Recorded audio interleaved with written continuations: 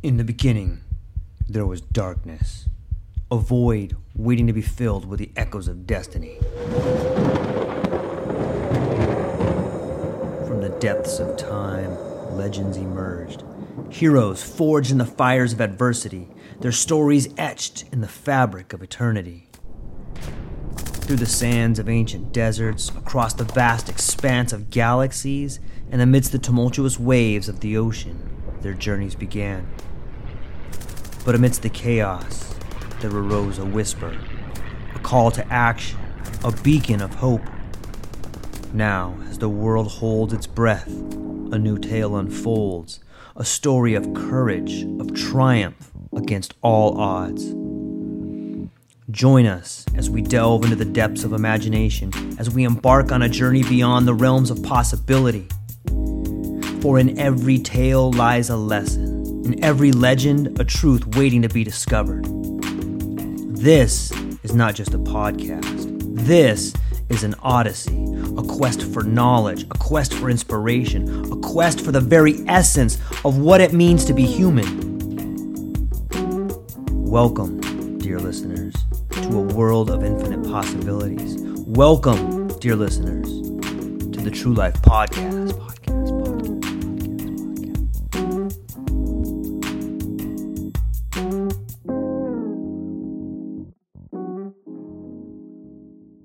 And I don't know. Go ahead. I'm sorry. Yeah, no, it's all right. If you have a link for sharing, you can put it up before or after or during. No matter. It's just an extra link that I like to give to people. It makes me feel as if I'm providing them with more things, even though just looking at the link, it's okay. It's good. Okay, cool. So, good to know. Yeah, yeah. I didn't set it up ahead of time, but I will. Yeah. Once everything's put together.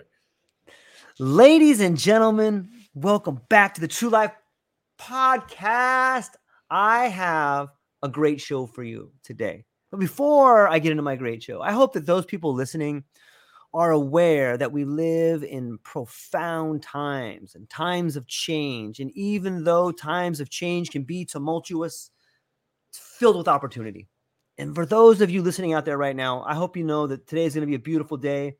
I hope you understand that the opportunities are around you and that these are transformative times. And I'm bringing, hopefully, to you the transformative people that I see can help you out. I got the incredible Matt Simpson today.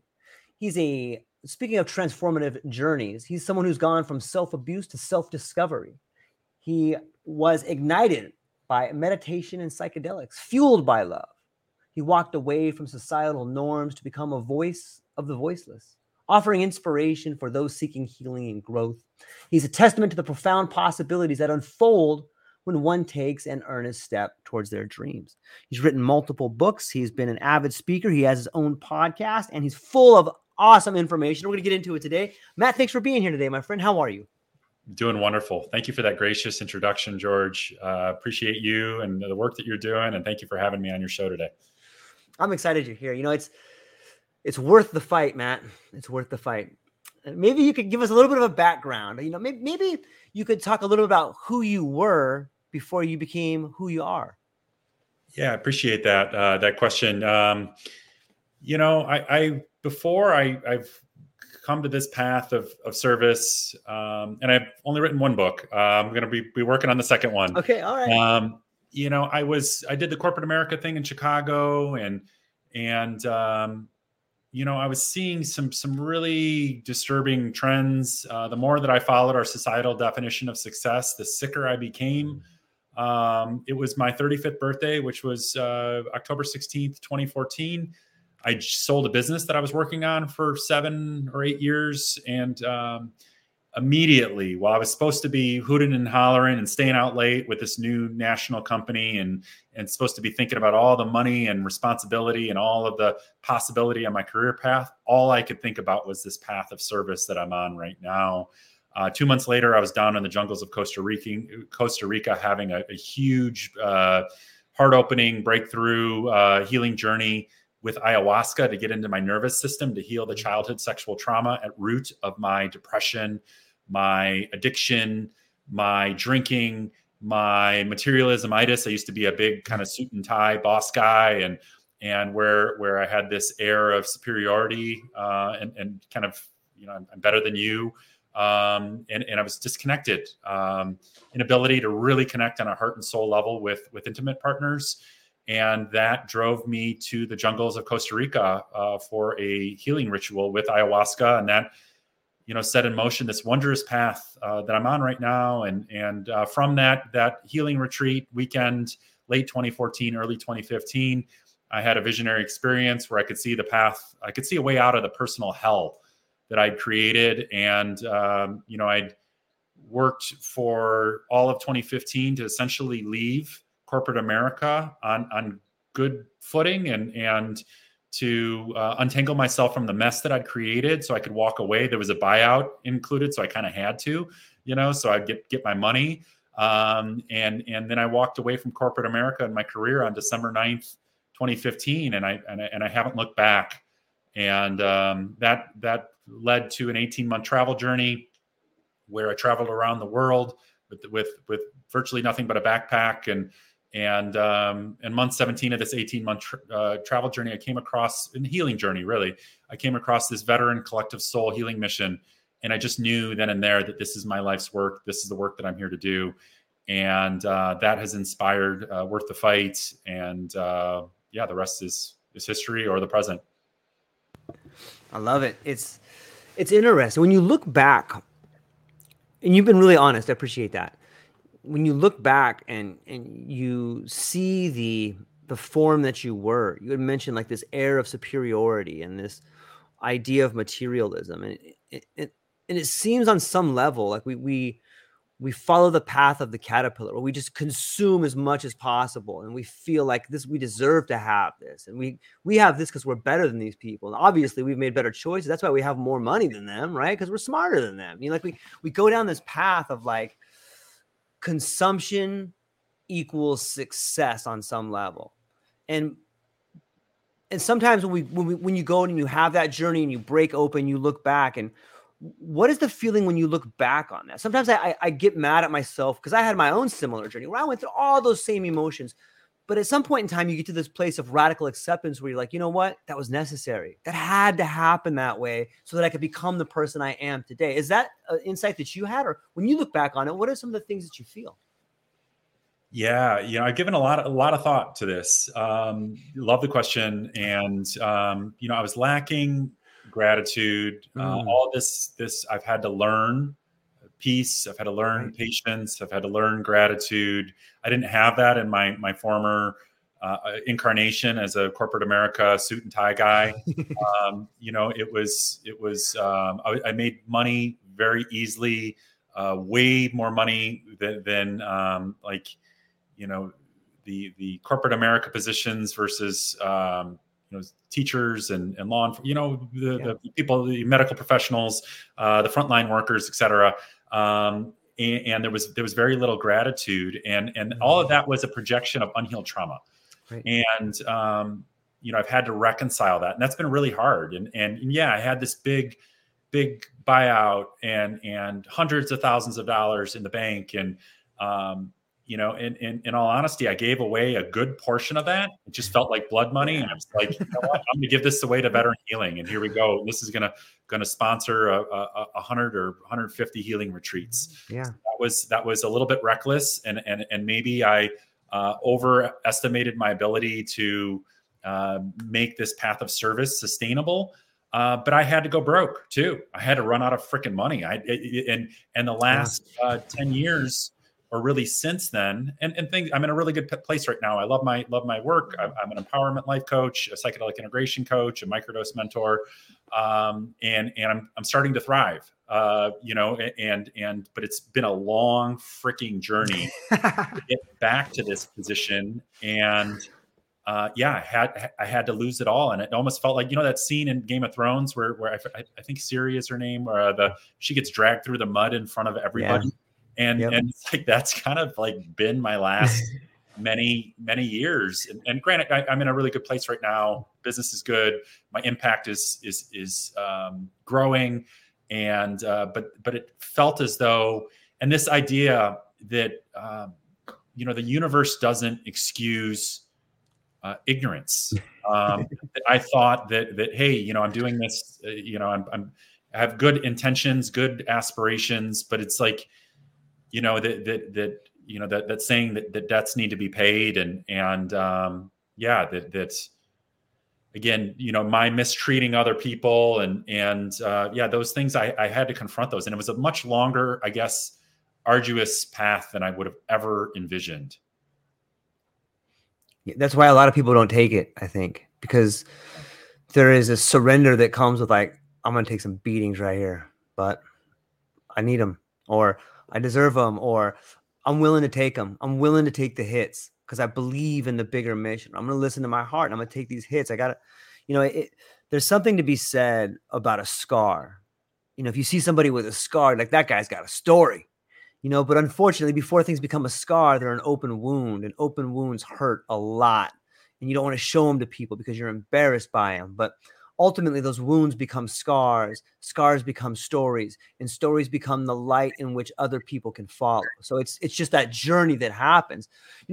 As someone who is also been abused as a kid, I spent a lot of time blaming my behavior in my early adult life on what happened to me in the past. It was an easy way to rationalize poor behavior.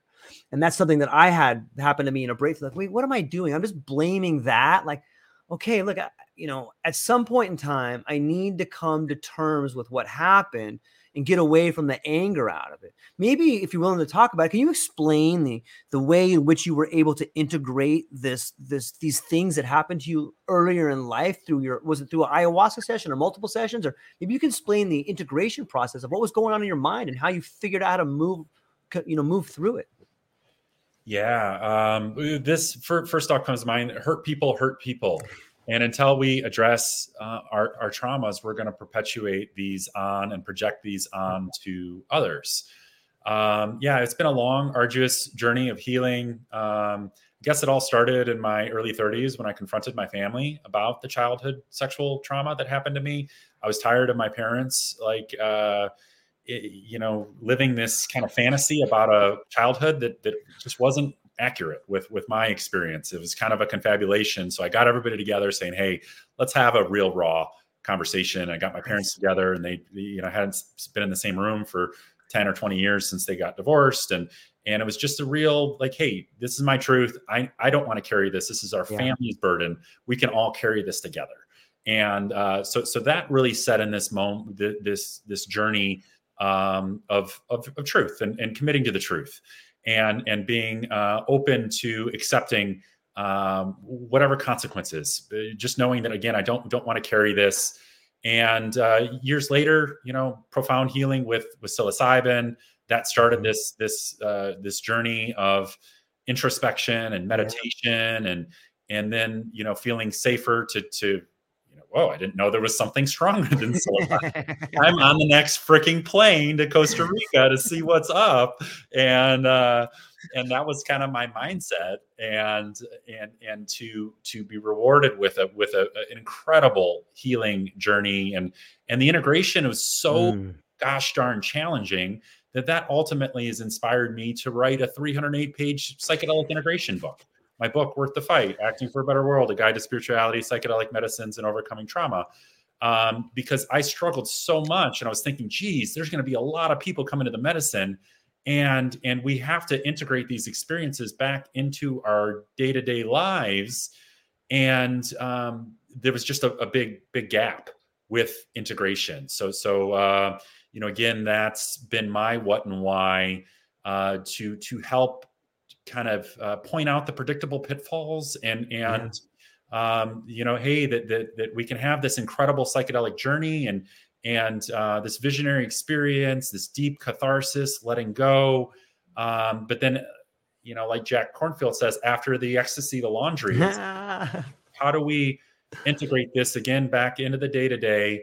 And what are the practices that we can do on a day-to-day basis? Because we can't go to Costa Rica every 6 months or every 3 to 6 months, or maybe we shouldn't be blasting off. These medicines are so sacred that I think that having a again, holding them with deep reverence and knowing that there's other ways that we can access these states of consciousness through meditation, through prayer, through mindfulness, through contemplative journaling, through time out in nature, through a transformative breath work, the Wim Hof method, and cold exposure. The list goes on and on. There's so many different integration modalities and that are further healing modalities that I think that the psychedelic medicines are trying to teach us, trying to inform us that we have other ways to access this. This is just a doorway within, and the psychedelics are a powerful way to access that doorway almost on command.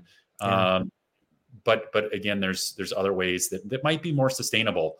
Yeah, it's fascinating. And I think I gotta send a shout out here to our friend Randall Hansen Heal. When we start talking about different modalities and psychedelics and forest bathing and breath work, like there are a lot of different ways in which you can access a different perspective on the things that happened in your life.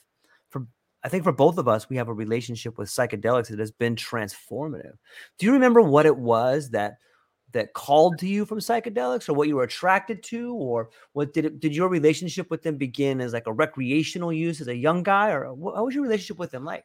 Yeah. The, I didn't feel safe having psychedelics in my 20s. I was around it. My friends, they were doing MDMA, and I was even in the same house, and I would like walk by their parties and everybody's all blissed out. And I'm like the guy that's like working 50 hours a week. And like, I didn't feel safe. And maybe that would have been an amazing time. Maybe that would have opened up, my nervous system to do some deep healing earlier. That could have changed the whole trajectory of my life, but it didn't happen. I never felt safe to do that. Had some really profound experiences with cannabis that were like, that weren't good, So it's like, I was just like, all right, this is too much. And in my early 30s, I think I was 33 when I first had psilocybin, 33 or 34, and I felt safe. I was with, my friends, Molly and T, and we were out on a boat, and this, a person I knew from a prestigious business club was, it felt aligned. It felt safe. Yeah. And so having that first handful of mushrooms and having this mystical type experience, coming out of the middle of nowhere, when it felt like I had an extension cord coming out of my hip that was plugged into the earth, and I could actually feel for the first time in my life. It was really profound. And I always joke about the set and setting, and because that same night, my friend T, and he took the same amount of, we all took the same amount of mushrooms, and he was obsessively cleaning his fridge on his boat. And while I'm sitting here like bathing in this mystical goodness, and I remember like looking up, I'm like, T, like, dude, that's the 9th time you've wiped down the ketchup. Like, shit, freaking bead, like, take a breath. And yeah, of course, there was something that had to emerge that night that did. And that was on September 4th, 2014. And wow. I had 15 beers that day. It was a Monday night. It was a Labor Day. That's what we do. We're out on the water. It's beautiful. The Mexican beers were going down so smooth. But still there was this emergence that had to happen. And then from that, I've taken my path, and the spiritual path, and then I started meditating more. And but yeah, the recreational use, that was a big part of coming to the path and going to concerts and the Foster the People on mushrooms. Like, oh my goodness, was that amazing? And we're talking probably a gram or a gram and a half. Sure. And but yeah, Trey Band, Trey Anastasio, and like holy snap. And some of these experiences that I had that I might not do if the same scenario were presented, I might pass on that. Maybe I would take a half gram if Foster the People came out of retirement and I was like, this, I don't know. But I just have a lot more reverence for these medicines now, and Yeah, that's my thought process. But recreation is a huge part of people coming Yeah. to this path, and I think that sometimes that has this emergence of healing that where it's not going to affect everybody, and that can be a catalyst and be a time, because it's such a big part of our society. It's so pervasive. People are doing these medicines recreationally at parties, at concerts, at music venues all over the nation. Yeah, it's on some level, while there's always potential for abuse in anything or people to use things the wrong way, it's been my experience that recreational use on some level is medicinal as well. It just gives you a different perspective. And like you said, if you're with a handful of friends that you feel safe with, there's this camaraderie that builds, and the idea that you're sharing this thing together on a level that you don't normally get to be at. It is, and I think it speaks to the relationship, the maturing relationships as we move through life. When you're younger, you're going to concerts. When you're younger, you see the world a certain way. So perhaps the medicines, the mushrooms, perhaps those particular substances influence us in a different way, a more playful way. And then as we get older, the deeper contemplation begins to set in. So as do the changes and preparing us for later parts of our life. It's an interesting cycle to think about. I'm always curious to hear people's perspective on it. Yeah, I think your insight is profound, and this also this aspect of maybe getting burnt. Yeah. And a really potentially, it was traumatizing experience. I went to the Grateful Dead show. They came back here in Chicago.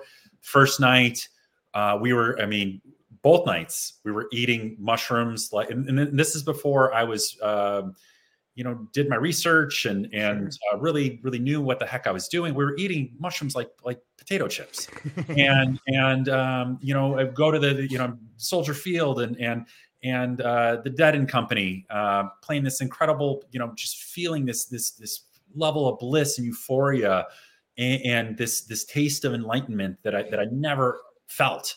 And the next night to have a night that was as beautiful as the Friday night was, that Saturday night was as hellish as the Friday night was heavenly. And learned not to take a hit off of people, a random stranger's vape pen. Just don't do that when you're on 4 or 5 grams of mushrooms. And that set in motion what had the potential to be a very psychologically damaging event, ignoring set and setting and the directives that are so much a part of our society right now. Mm-hmm. But that experience kind of scared me straight. Like that was a horrifying experience, to be incapacitated and stuck and so in my head for these many hours, and missed like half the show. And to again, playing with fire when we're kids, we get burned, we put our hand on the stove, we learn. And sometimes I think that's the case also with psychedelics, is that we need to have a pretty harrowing experience before we'll get the message and be like, all right, yeah, I do need to actually listen to my intuition and respect these medicines on a deeper level. Yeah, it's interesting to find yourself in those spots, because you begin to have empathy not only for the medicine but for other people. Like, oh, I could see why someone would lose it right here. Like, I want to lose it. Like, I can't stop thinking about this thing that I hate. It makes me want to do horrible things. Like, I just, for me, when I get in that spot, I think that spot is, on some level, it's a sweet spot, not because it's pleasurable, but because it forces you to sit with pain that's very uncomfortable. For me, in that spot, I found that saying something along the lines of "this too shall pass," and just trying to hold that thought, no matter how horrible it is, just trying to hold it for a minute. Okay, I'm going to think about this for a while. Okay, yep, that's true. I did do that. I'm not proud. But like, if you can, and that's hard to do because you think horrible things sometimes, but if you try to push it away in that state, it just intensifies it. What are some tips or some tricks, or what was it that you use in order to get through those tough zones when you're in a psychedelic state and it's pushing on you like that?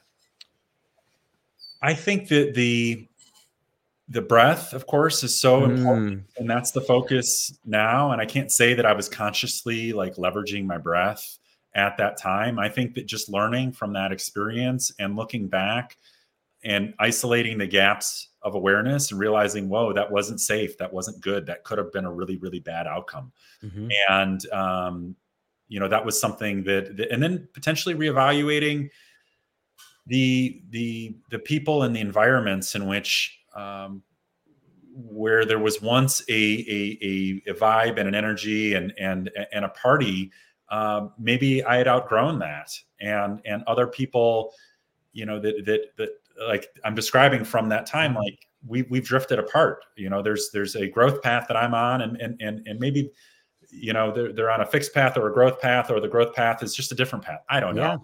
And I think everybody comes around in time, and everybody's on their own path, but not beating my head against this wall to try to change people, and just accept, like, hey, and maybe I've changed, and sometimes these medicines turn into poisons too. So being mindful about, like, all right, this doesn't align with my values right now. This doesn't align, getting together and not leveraging these medicines and these insights in an intentional manner, I think was a big part of me drifting away from some of my other friends and going all in on this path of service. Yeah. And knowing that I couldn't really have it both ways. And there's no right or wrong. I'm not saying that I have the right way. It's just, this is what works for me, and this is what helps me sleep at night. And yeah, I drifted apart from some old friends and made new friends that are more aligned with my values, my vision, my earnest aspirations to be of service to our collective awakening, to our global human family. I love the idea of the global human family and getting to see the similarities in people with whom you spend time with. Let me ask you this. In going to Costa Rica, it sounds like you've probably traveled quite a bit. However, when you go to Costa Rica to be involved in an ayahuasca ceremony, is there a feeling of anticipation, or maybe a feeling of unknowing or uncertainty, or you're going to a foreign place to ingest something that you've heard is going to be a transformative journey? Like, what are the benefits and maybe some of the consequences of going to a foreign place to have a transformative journey? Yeah, I've given a lot of thought to this, and how much of the transformative journey is just getting out of the country, and getting out of the busy day to day, and Mark Manson, I think, says it best, that travel is the most powerful self-development tool, because it extricates us from the values of our culture, and we can see another culture living in harmony without the same values, and it makes us question our values. And I know for me on my journey, that my European travels has been, that spirit of old world romance in Europe, that is totally, and that lights up my heart just thinking about that, because we're out of balance here in the West. Work-life balance, it's sick. We're sick. Half of our vacation days go unused. Like, that's fucked up. It's like, use your gosh darn vacation days. You work hard for it, and we don't want to burn out, and to not feel the worthiness to take that, or to feel like we'll be rocking the boat, or to be so greedy that we won't acknowledge that. But yeah, in terms of ayahuasca is a powerful, powerful, powerful healing ritual. And for me, it opened up my nervous system and allowed me to access memories and traumas from my youth, and to process and to recontextualize those hurts. And yeah, I think that it's a powerful intervention. Personally, I haven't been back to the medicine since February of 2018, and the phone's not ringing anymore. So I'm not going to answer a phone that doesn't ring. And my last ceremony was really, Mother Ayahuasca roughed me up pretty good and made it very clear, you don't belong here. You've got enough to integrate for a whole freaking lifetime, and you don't belong. Do your work. Stop bypassing and being on this hamster wheel of medicine. Get off the wheel and bravely confront doing the work that you're here to do. But for someone that's struggling in trauma or struggling in depression, this can catalyze a wondrous journey of healing and self-discovery. recontextualize. That's such a great way to put it. I hear people say different perspective or a different understanding, but maybe you maybe unpack what recontextualize meant for you? Yeah, maybe recontextualize, reframe, Yeah. desperately needed objectivity that we get from these states of consciousness, the healing and forgiveness and the compassion, the energetic catharsis that comes from this helps us look at these experiences differently. The traumas that happened to me in my youth, they're still in my nervous system, but I don't look at them as a bad thing now. I've created so much expansion from that, and I've actually utilized that there's a ton of fuel in our traumas, in our past hurts. I love Dr. Gabor Mate's directive, of inviting us all to liberate the energy of trauma into the energy of life, and we can transmute that energy and use it as fuel. And now I use my trauma, and I still have anger and I still have rage, and I channel it, though. I channel it into my workouts. I channel it into again, fitness and being the best version of myself, and using that as fuel to level up my game, to push my edges. But yeah, again, changing the way that we look at it, again, reframing, recontextualizing, and potentially even leveraging those past hurts, and not staying away from them, but every day leaning into it, and knowing that, again, there's a ton of energy in our past hurts, and we can catalyze that to be healthy, happy, and strong. I believe in my heart of hearts that the degree to which we lean into the darkness, our pain, the adversity, the traumas in our life, are the very same degree to which we can stand and share and love in our light. So just reframing the whole idea. I think society doesn't want to go near the darkness, doesn't want to go near trauma, but saying, hey, if you want to live your best life, then you don't really have a choice. You've got to go to that place. Yeah, did you find that that particular instance of contextualization and getting to see the traumas in a different way, were you able, was it a sea change in using the idea of reframing? I guess what I'm trying to say is, once it happened in that state, were you then able to use that technique in other things, or were you always able to recontextualize? Perhaps it gave you a next level of contextualization, but does that kind of make sense? Yeah, I think that there's some empowerment that comes from Yeah. these healing journeys, where if we can reframe one thing, then we can reframe Yes. struggles. And this is what Viktor Frankl's, man's last, I'm butchering the quote, but this ability to choose, And how search for meaning. how we approach something, that we have the Yeah. ability. I'm totally butchering the quote right now, but that we have the, that the attitude that we bring forth, we have a choice with that. And if Viktor Frankl could bring a positive attitude and a positive spin towards a concentration camp, then hey, we can always shift the frame on something that we're struggling with and find the blessing within it. Yeah, in life you can't choose what happens to you, but you and you alone get to choose the meaning of that event, and no one can ever take that from you. There's the power right there. It's interesting. Obviously you're well read, and you help out a lot of people in the coaching that you're doing, and with the new book coming out. What is your philosophy? Do you see us, and by us I mean the human species, as like a super organism, or how do you navigate the world that we live in? Is that like the underlying, maybe what's your underlying philosophy? Yeah, I do look that and see that we're all part of this organism called Mother Earth, Mother Gaia. I think we're all connected at some level. Yeah. These psychedelic medicines help us feel that, I think, on a visceral level, where we can feel our interconnectedness, and as opposed to it being intellectual, it can be emotional. It can be in our body, that we can feel our tie to our brothers and sisters. We can feel a tie to the natural world.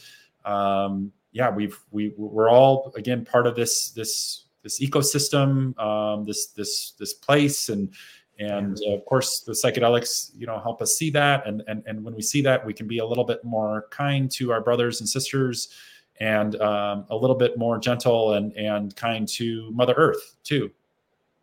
Better stewards. Yeah. It's interesting that the return to nature on some level. It's almost like the prodigal son, like we're returning home. I know for me, growing up in San Diego in Southern California, I'd never really realized my attachment to materialism until I came to Hawaii and I began listening to myself talk to my friends back in California. I'd be on the phone and they'd be like, "Dude, I just got this new navigator, bro. Dude, I got this new boat," and that was me too. Oh, I got it here in Hawaii. But some of my roommates at the time, like, your conversations with your friends are so weird. I'm like, why? Like, you just talk about what you guys have, man. Like, I didn't hear you ask him once how he was doing. And I remember, like, when I moved to Hawaii and being out of the world in which I was, maybe being out of the conditioning that I had for so long, I really began to see like this idea of, wow, I just saw everything so mechanistically, and even the metaphors I use, like, we're the Descartes machine, or, and everything was a number, and how well that aligns with monetary gain when we see assets and numbers and this column and that column. And, you start building a relationship with psychedelics and nature, and you realize on some level that when you quantify everything in a number setting, you're really stripping the humanity out of it. You're really stripping the natural beauty away from it. Have you, like, is that something that you noticed too in your move from this giant corporate world where things are quantified and looked at as an asset? Or have you noticed that too when you're shifting back to this new natural order of things? Yeah. I just, I think that seeing that more clearly, what serves my path and my healing and my service mission, and seeing what doesn't, and isolating what I affectionately call the bullshit incorporated limiting beliefs programs. BS Inc. I love the term coined by Stephen Pressfield, and it's so pervasive. And, there's so much nonsensical programming out there that really only serves to dull our spirits, and so much useless nonsense and BS. And I would fancy myself as a minimalist and essentialist. I like things, but I like things that are useful and that help me serve and again, bring forth the work that I'm here to do and help me be the man that I'm here to be.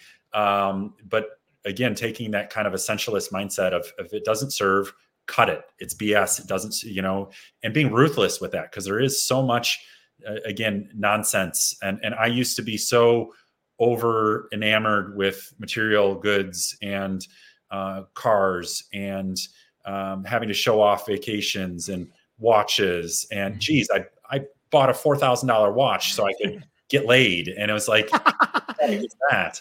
And it's just, again, realizing that these are just things, they don't either not good or bad. It's the frame that we have towards them. But a lot of it is excess that again, only serves to get in the way and to dull and dampen our spirits. Yeah. There's another quote I like that says, "When you're ready, the teacher will show up." And you've been doing a lot of coaching, and I think that people are drawn to certain people for certain reasons. And especially when you're a mentor or a leader, a certain type of people will be attracted to you. Who are the people that are attracted to you, that are coming to you to seek out some of the things that you're doing?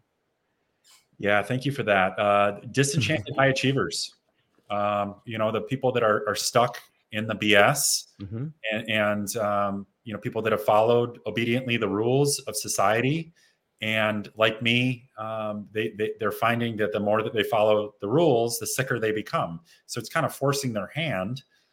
And the pain threshold has gotten to a level where they can call BS on Bullshit Incorporated and our drug war programming. And as a microdose mentor, I've guided over 100 people on the microdosing journey. And it's been wonderful, truly a sacred honor to meet and greet people that are coming to this path.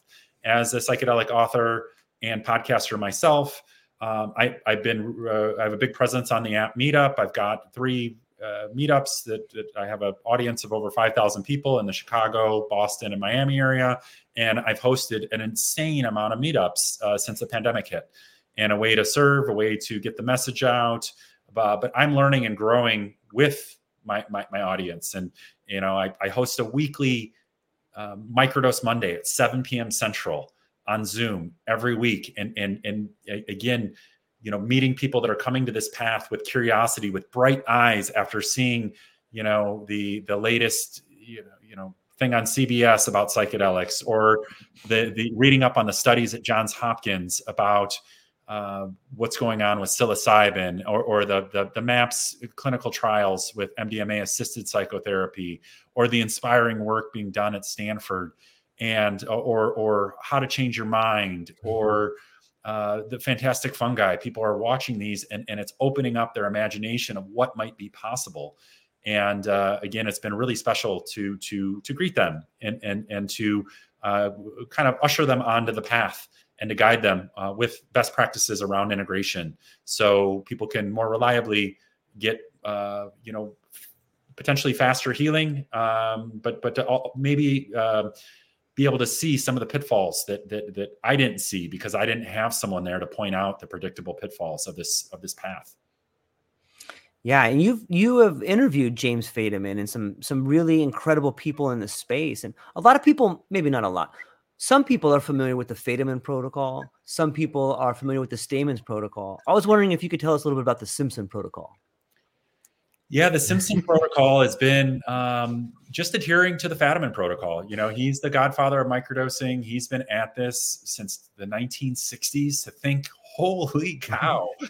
I believe it was 1966. He was dosing people with LSD in creativity studies that to this date are the most profound psychedelic and creativity studies that have ever been conducted.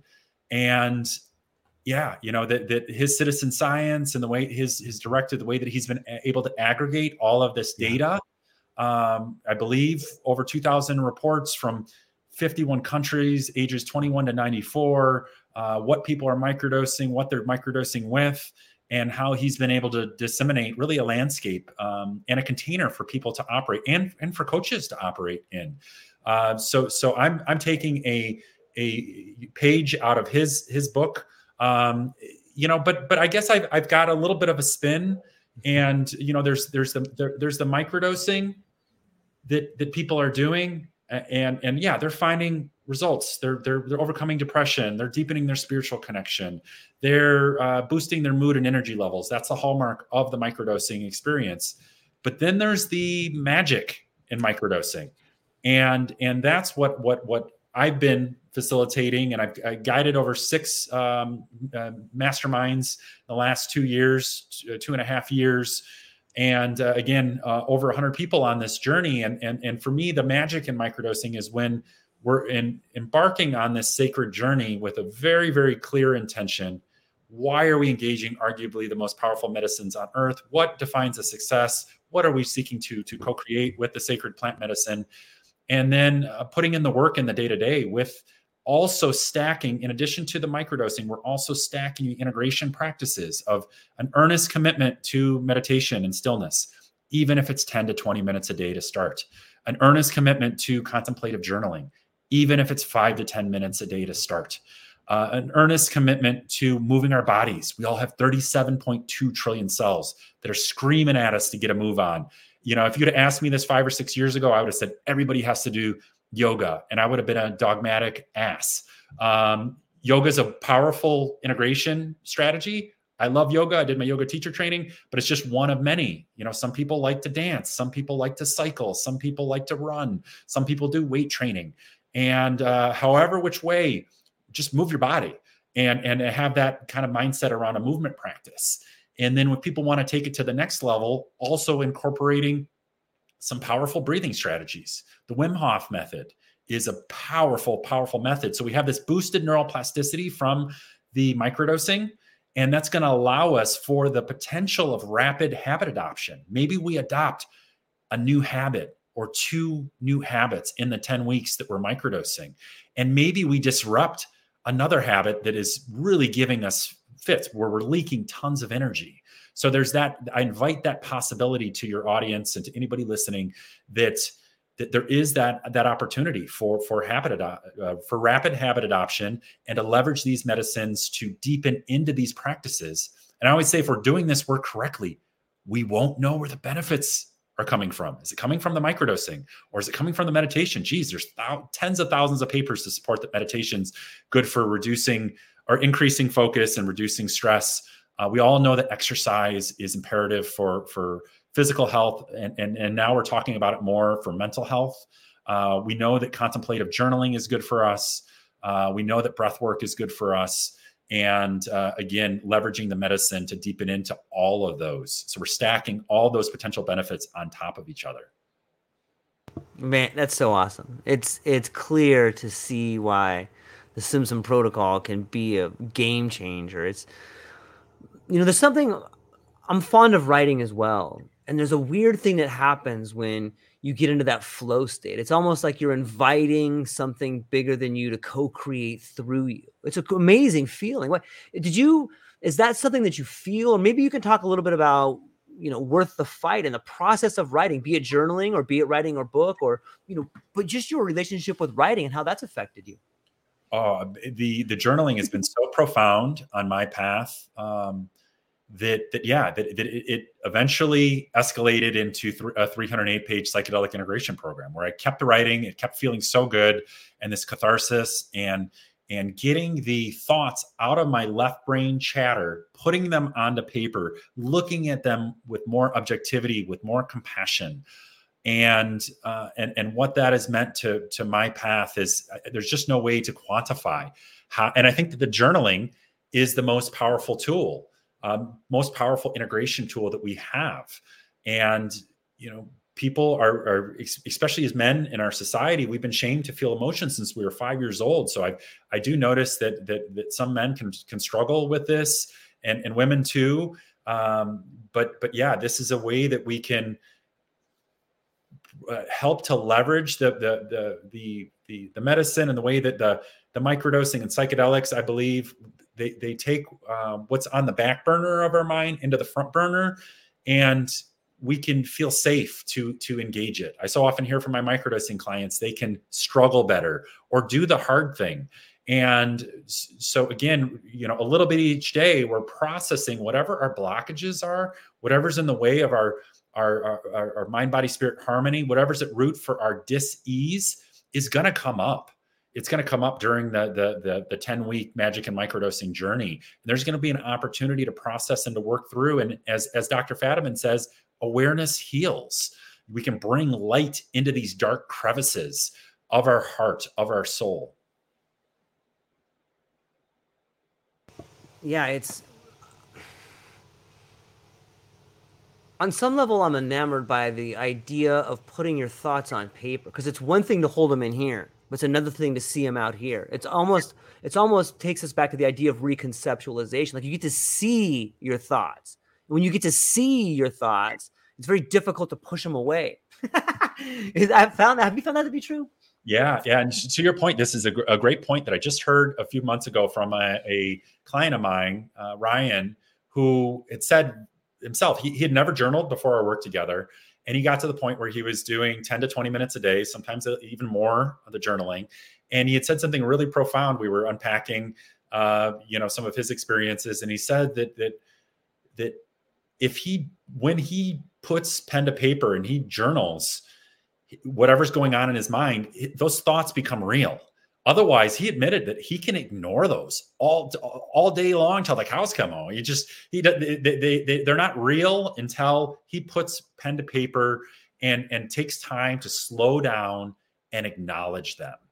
And I think that that's so true for many of us, that we have this capacity to ignore sometimes reality, ignore our reality of what's happening, and our resistance to want to confront some of these traumas, some of these pains, some of these tough conversations that might be looming, that might be heavy on our heart. Yeah, we don't want to go near those places. But I think that if we are earnest and we want to do this work and we want to do it right, that embarking on this journey, knowing that the journaling is extraordinarily powerful, we don't have to have it all figured out. We can start with 5 minutes a day to start, a half page.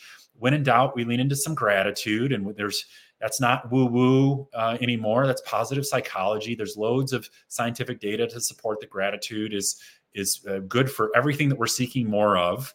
And just take time to be present and to trust that in time, perhaps we can deepen that, and that we could potentially mobilize those answers to those challenging situations.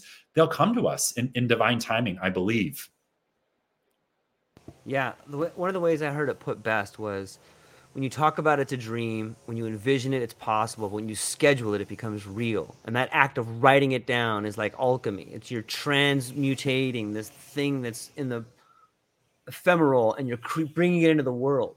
Whether it's business, whether it's something in your life, whether it's a relationship that you want to happen, it's a phenomenal process. And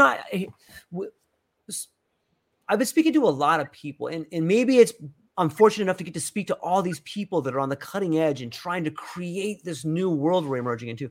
But it seems like there's this quickening, like there's something happening right now. Do you feel that same thing too? Would you say quickening? Can you elaborate? Yes. I feel like the things in which I want to bring into my life are happening at an accelerated rate. And I'm not sure if it's something that like I see happening in my life and I'm just projecting onto other people, but it seems to me that I'm seeing transitions happen in a way that I haven't. Maybe it's just a perspective I have that's different, but that's the foundation behind the question. I think your awareness is 100% accurate with our consensus reality. And this brings up Stephen Kotler, who's one of the big thought leaders in this space. He wrote Stealing Fire. He paired up with Peter Diamandis to write The Future is Faster Than You Think. And here we are, this like lightning quickening of the future. It's here. And there's no turning back. And this brings up, I believe, Kotler had quoted in his book, or had referenced Ray Kurzweil, the director of engineering at Google, who's largely revered as one of the preeminent visionaries of our time. He's the engineer at Google, and he's forecasted. I think his forecasts have been almost spot on, like 90%, 95%, something like that. And he's forecasted 200 years of innovation. And this is from starting, I think, the 2020. So 200 years of innovation from 2020 to 2030, packed into a 10-year period. So that's going from the Industrial Revolution and back twice, that we're going to have that profound of technological advancements. And it's happening now. And we're seeing it with AI. We're seeing it.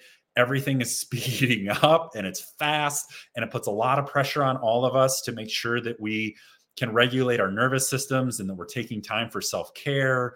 And it's this technology is likely fueling some of the major challenges that are on our front burner boiling over, are the state of our politics, the environmental crisis, ecosystems dying, social injustice, all of it, or a mental health crisis, and all of it's happening at the same freaking time, which is like, whoa, it's scary, but then also beautiful. Like, hey, this is long overdue. We're trained. We're ready for this. I think the psychedelic medicines, they teach us to be ready for this. But it does put a lot of pressure on us all to take time for self-care, and taking time to unplug, and taking time to tend to our nervous systems, so we can, because we're playing the long game. We're just scratching the surface here. Yeah, thank you for that. Thank you for that. I see radical changes in people's lives, and I think that on some level, the world is pushing people to re-engineer themselves, their thoughts, their lives, and it's inviting them to do it before it forces them to do it. You know what I mean? Like the same, like when I speak to you and I see the journey that you're on, hey, here's an opportunity for you. Like, I think the world is taking people like, here's an opportunity. Here's one. Here's one. Here's one. when will you have the courage to take that step? And it is scary, but I want everybody listening to this to hear this idea that the world, in my opinion, is conspiring with you. It's showing you these opportunities because you have the strength. All you need to do is just take a baby step towards it, and then the next step, and then the next step, and you will see your life unfold in a way you couldn't imagine. And I think the world's inviting people to do that, and psychedelics are a part of it, and technology is playing a part in it. When you see people that may be afraid of uncertainty, because that's a big deal, how do you help guide them through that? Yeah, one day at a time. Yeah, totally. Easing into this process, we can't have it all figured out. We just snap our fingers. This is when we make the commitment to the journey through the heart. It's a long, arduous journey. It's challenging, but I challenge that the rewards are infinite, and there's a depth of meaning and purpose, and the feeling in our bodies that is what I write about in Worth the Fight, is this beyond love that I came across in Costa Rica, and it's within all of us. And yeah, it's scary and it's hard. But just again, like you said, kind of leaning in, taking that first step, and then that second step, and trusting that the resources will come to you in divine timing, that things will come to us so we can tackle or confront whatever's in our path. And just having that trust, having the faith that we're ultimately worthy of what we seek. Yes. I think that's the biggest thing that I'm seeing. The common thread that gets in the way of the people I'm working with is, and I struggle with it too. Geez, I wrote a gosh darn book about worthiness, Worth the Fight. And I still struggle with my personal worthiness, that I'm worthy of my big dreams. But again, all that's required is each day we just show up and do our best. And if we get in the habit of doing that consistently, the benefits and what we're doing and is like compound interest. We can't really see it happening while we're in it. We can't see the forest. We're in the trees, but then we have these ahas when we're a month in or 2 months in, and like, whoa, I'm not having that negative conversation anymore. Whoa, I'm having that conversation. I'm handling things differently with my loved ones. Whoa, I feel so much clarity about the work that I'm here to do. Oh my goodness, I feel so much positive energy in my body that I'm utilizing towards better cardiovascular health, and I'm just feeling better and I'm sleeping better. I invite all those possibilities. I'm having different relationships with my loved ones. That's a tough one, because sometimes when you find yourself on the cusp of change or changing the way you model reality, you come to the realization that the relationships you're in aren't the relationships you were in yesterday. There's a lot around that. And sometimes it's very difficult for you to explain this new world you have to someone that you've been in a relationship with for a long time. They may not want to change. They may not be ready to change. Have you ever bumped up against that in your life, or seen people that have?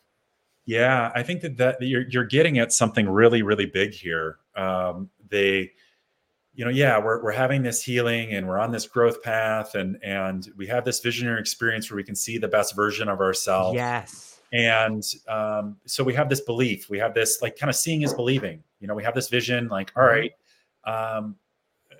if I can see it in my mind's eye, I know that I can create it. It might take some time. I think the book Stealing Fire is the best resource for this, in understanding that, hey, yeah, we might have a vision, but it might take you 20 years to create it. So slow your roll a little bit.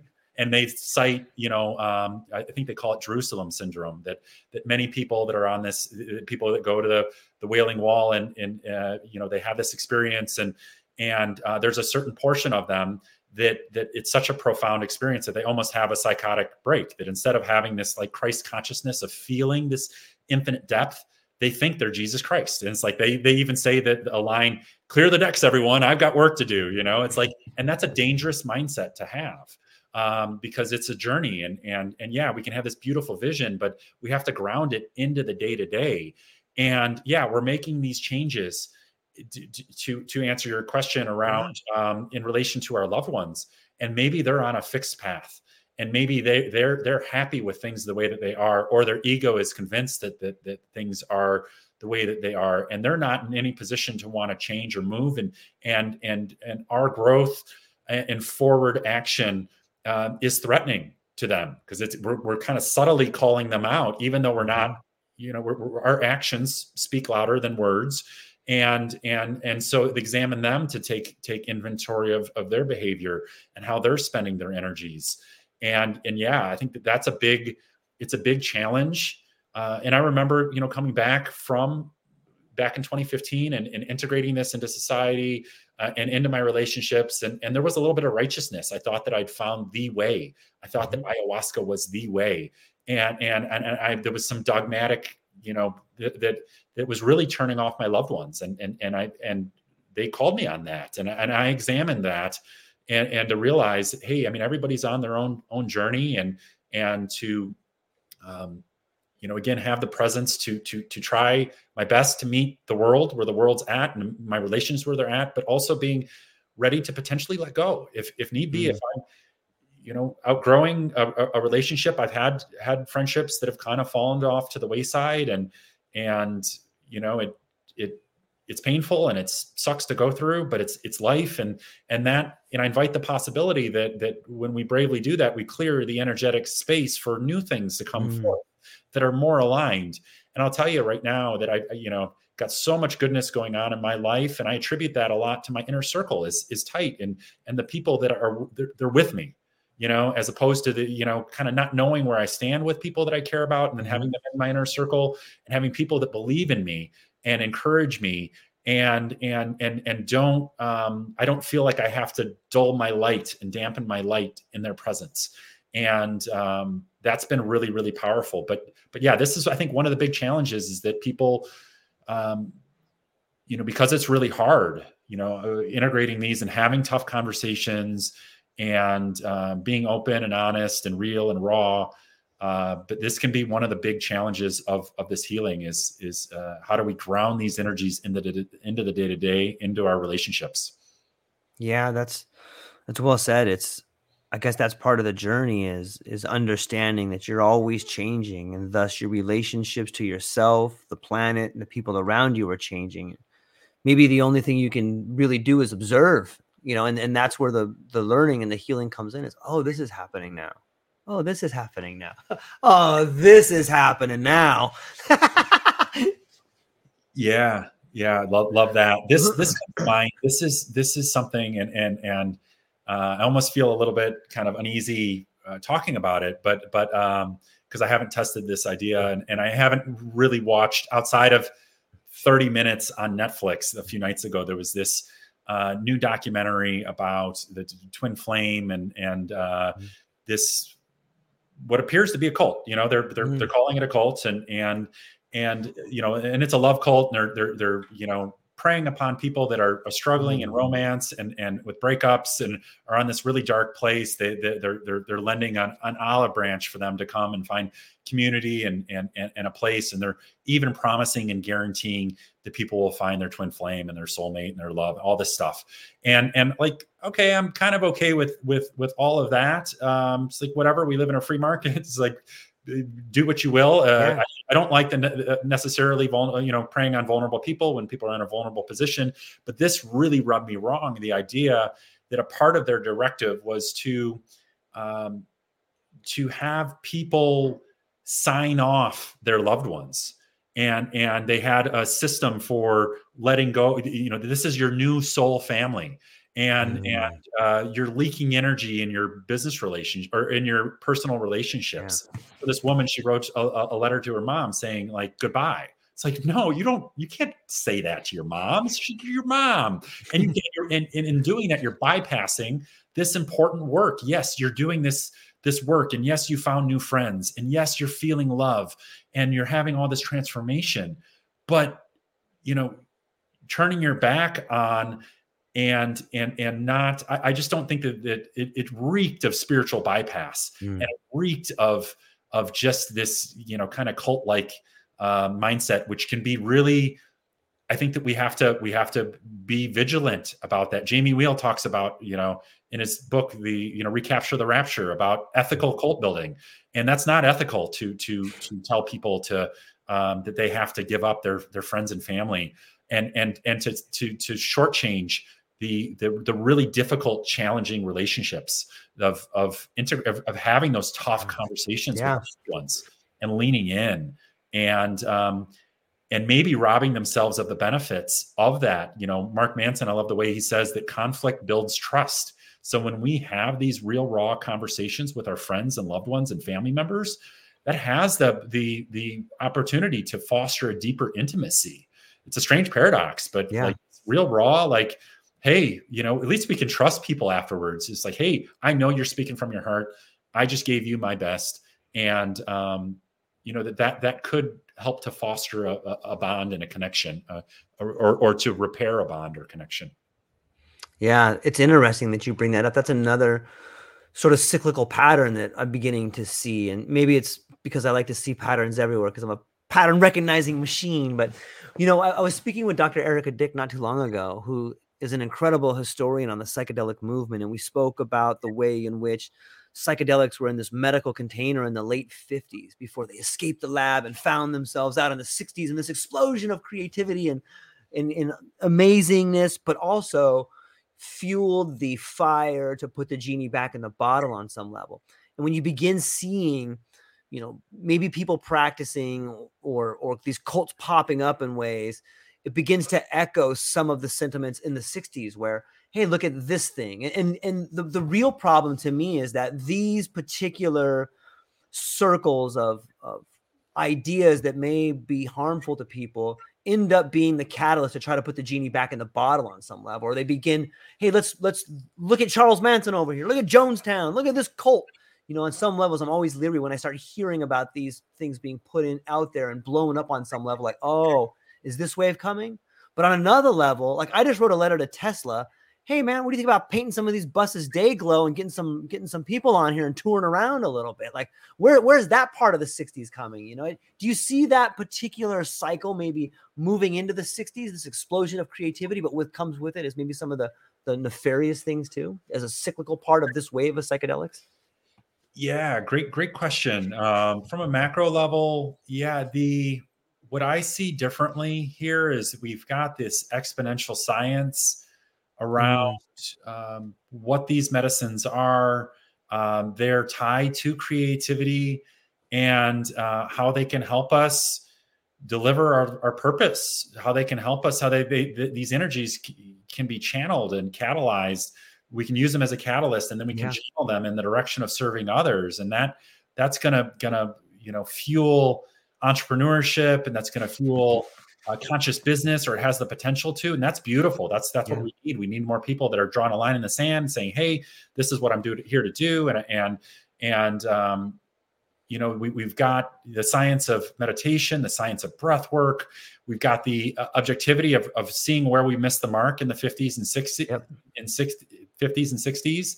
So we have all of this that are lending for potentially a different outcome. But we don't know. They could try to put the genie back in the bottle. And I think that fear, I know for me, and I've taken a little bit of a kind of a contrarian path. I'm a microdosing coach. But the high dose experience, I had 3 of them around the 2020 election. I was struggling, missing the mark. 3 to 4 gram experiences spread out over 3 months, deeply informative, healing, getting into my nervous system, helped me see where I'm missing the mark. Holding such love and reverence for these sacred medicines that I don't have a desire to blast off. I'd rather be local and do my microdosing and to deepen into my practices, my Wim Hof method, the cold exposure, fitness and weight training, has been such a blessing to do. It's the first time in my life that I've actually been able to stay with that. And it's just like, oh, it feels so good to do this. And, getting out in nature, long walks. I go for a lot of walks, kind of mental health walks, and, working on my sleep and nutrition. I've flirted with the keto diet after, Dr. Chris Palmer's book, Brain Energy. And that was pretty profound, having a Harvard psychiatrist basically call bullshit on the whole field of psychiatry, saying we don't have an effing clue what we're doing with these pills. Sorry, I'm just going to say what we all are thinking. And coming from Harvard, that was like, and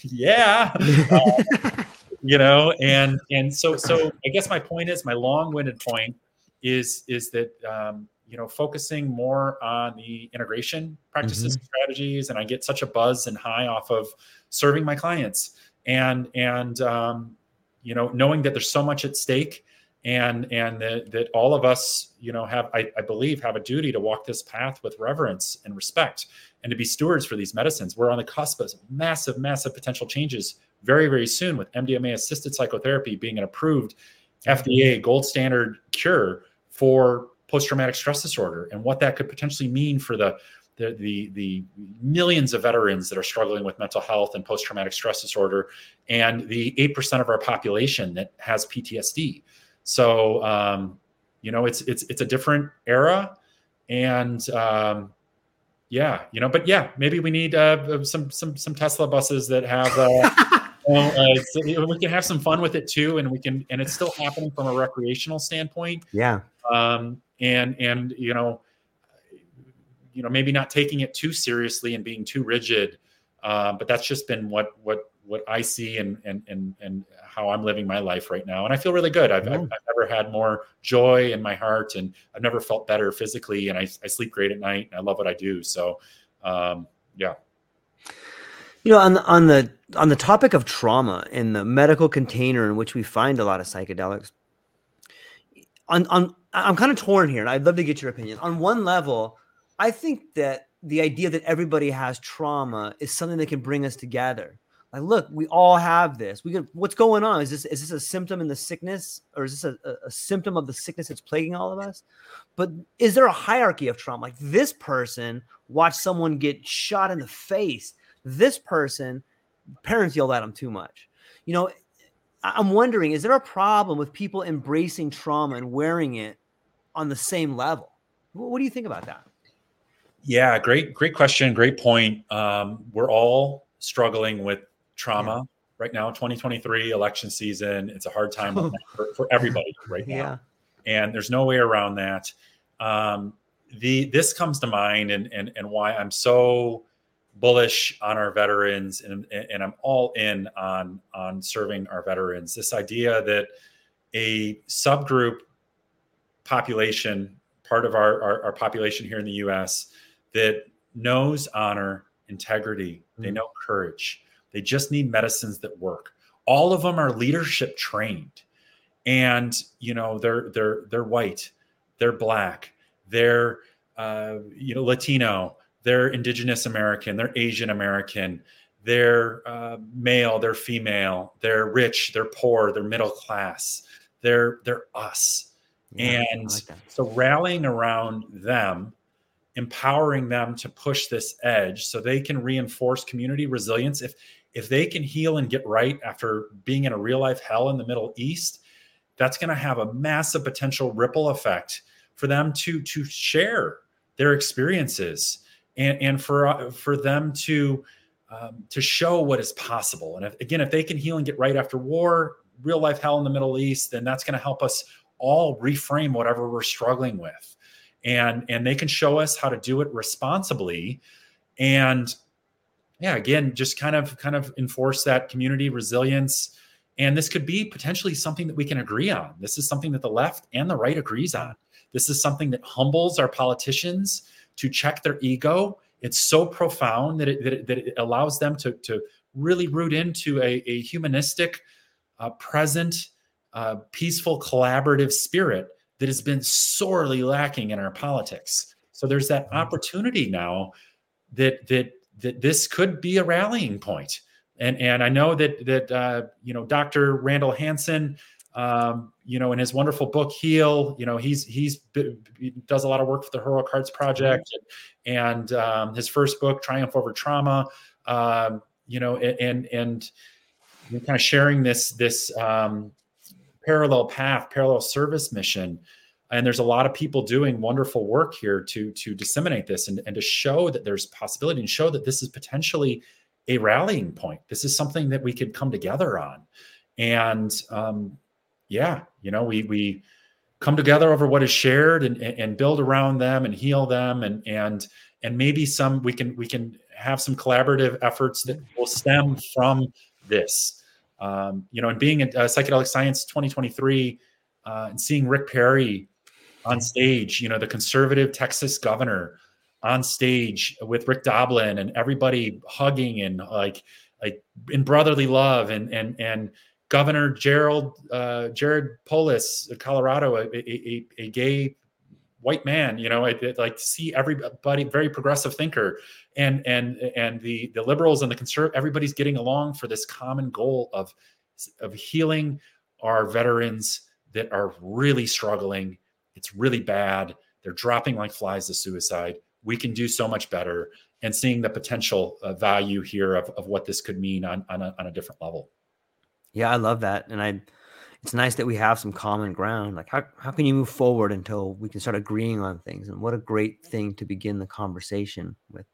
Matt, love the conversation. It always makes me feel good inside when I start a conversation. I'm not sure where it's going to go, and it just ends up being like a heartfelt hour and a half of awesomeness. So thank you for that. But before I let you go, like, what do you have coming up? Can you tell us a little bit more about the book? Where can people find it? Where can people find you? Yeah, thank you. My book, Worth the Fight, you can find it worththefightbook.org. That's my website. I'm on Instagram at Worth the Fight Book. I do host a Psychedelics and Limitless Personal Growth meetup where I do a Microdose Monday every Monday at 7 p.m. Central on Zoom. Everyone's welcome to come and to learn not just from me disseminating best practices like the magic and microdosing we were talking about, but to also learn from their brothers and sisters that have gone ahead on the journey. I love it because, again, it's not just me rambling on and on and on about it. They're getting to learn from people that have gone ahead and gone on the journey and have had positive experiences, and they can speak from the heart about where they've been and how microdosing has helped them. So it's got this really strong community vibe. Very excited to share Heal, of course. Dr. Randall Hansen, was gracious enough to invite me in to write the microdosing piece, and that was an honor, a sacred honor to be able to help. And a former client of mine, Megan, she shares her experience actually while working with me as a microdosing client, and about how she used microdosing to call in love and to find her love partner, her intimate partner. And she's in a year and a half later, she's still going strong, and she's got this wonderful partnership, and she's used microdosing to manifest love. And I love that idea. I mean, hey, this is a powerful medicine. Yeah. And there's no intention more aligned than saying, hey, I want to meet my person, and to use this medicine, because this medicine wants us all to be healthy, happy, and strong, and to be doing the work that we're here to do and connecting on a deep heart and soul level. And outside of that, I've got some other creative ideas that are in the works. I've got a podcast too, Worth the Fight podcast. We've got 100 episodes in. You can find that on my website as well at worththefightbook.org. Just focusing on serving the clients that I'm working with right now, and we'll let all of these other creative projects, we'll let them unfold in divine timing. Probably too soon to talk about them in clarity and depth. I think on your website too, I noticed you were giving away your microdosing manual too. Were you giving that away for free if people? Yeah, there's a 5-page magic and microdosing manual, 8 mistakes you don't want to make. I outline the predictable pitfalls that people make. And it's just a 5-page document that can give people a teaser or a taste, and really be for not everyone's going to be in a position to want to commission my coaching or forward coaching. And I wanted to put out some really good content that can help somebody navigate this journey for free. Yeah, you're like giving them a microdose of Worth the Fight for free. Yeah. Exactly. Yes. Well, hang on briefly afterwards. I'll talk to you. I want to just talk to you briefly afterwards. But ladies and gentlemen, go down to the show notes. Check out what Matt has going on. He has a really amazing podcast. He talks to some really cool people. Check out Worth the Fight. Listen to his story. And if it resonates with you, jump on the Zoom call. Check out the meetings and learn from other people in the community that he's building, because that's what he's got going on, is a really cool community around him. And so that's all we got for today, ladies and gentlemen. I hope you have a wonderful day. Aloha. Thank you, George. Thank you, George, for the work that you're doing too. Aloha, everyone. Thanks for taking a moment to hang out with me in the True Life Podcast. I truly appreciate it. If you're taking some time to listen to this, whether it's your first podcast with me or you've been with me the whole way, I truly want to say thank you from the bottom of my heart. Additionally, I would like to try to inspire everyone. The world is a crazy place, and if you listen to your heart and you take some chances, I really think the world will unfold in front of you in ways you can't imagine. I've been doing the podcast for about 5 years. Last year, I decided to take the plunge. Well, circumstances dictated that I took the plunge, and I did. I've begun working on the podcast full-time for almost a year now, and it's been so rewarding to me that I would just want to try and inspire other people. If you have a dream, if you have a vision, follow the voice in your heart, listen to the song on the wind, and embrace the challenge. I think you're strong enough, you're smart enough, and you're good enough to make your dreams come true, but you have to believe in them. And I truly believe wholeheartedly that if you take a chance, a real chance on what is possible, then your dreams will unfold in front of you. Uncertainty can be a monster. It can be something that we run away from. But much like fear, if you stand in front of it, it's not that big of a problem. I know everyone listening to this has a dream and a vision, and I hope you all conquer it. And I want you to know it's possible. Take baby steps and move towards it, and you will get closer to it. Your relationships will be better. Your life will be better. And you know what? You deserve it. You're an amazing person. If you get a moment, go down to the show notes. If you can, support the show. Thank you so much for being here. Now let's get to it.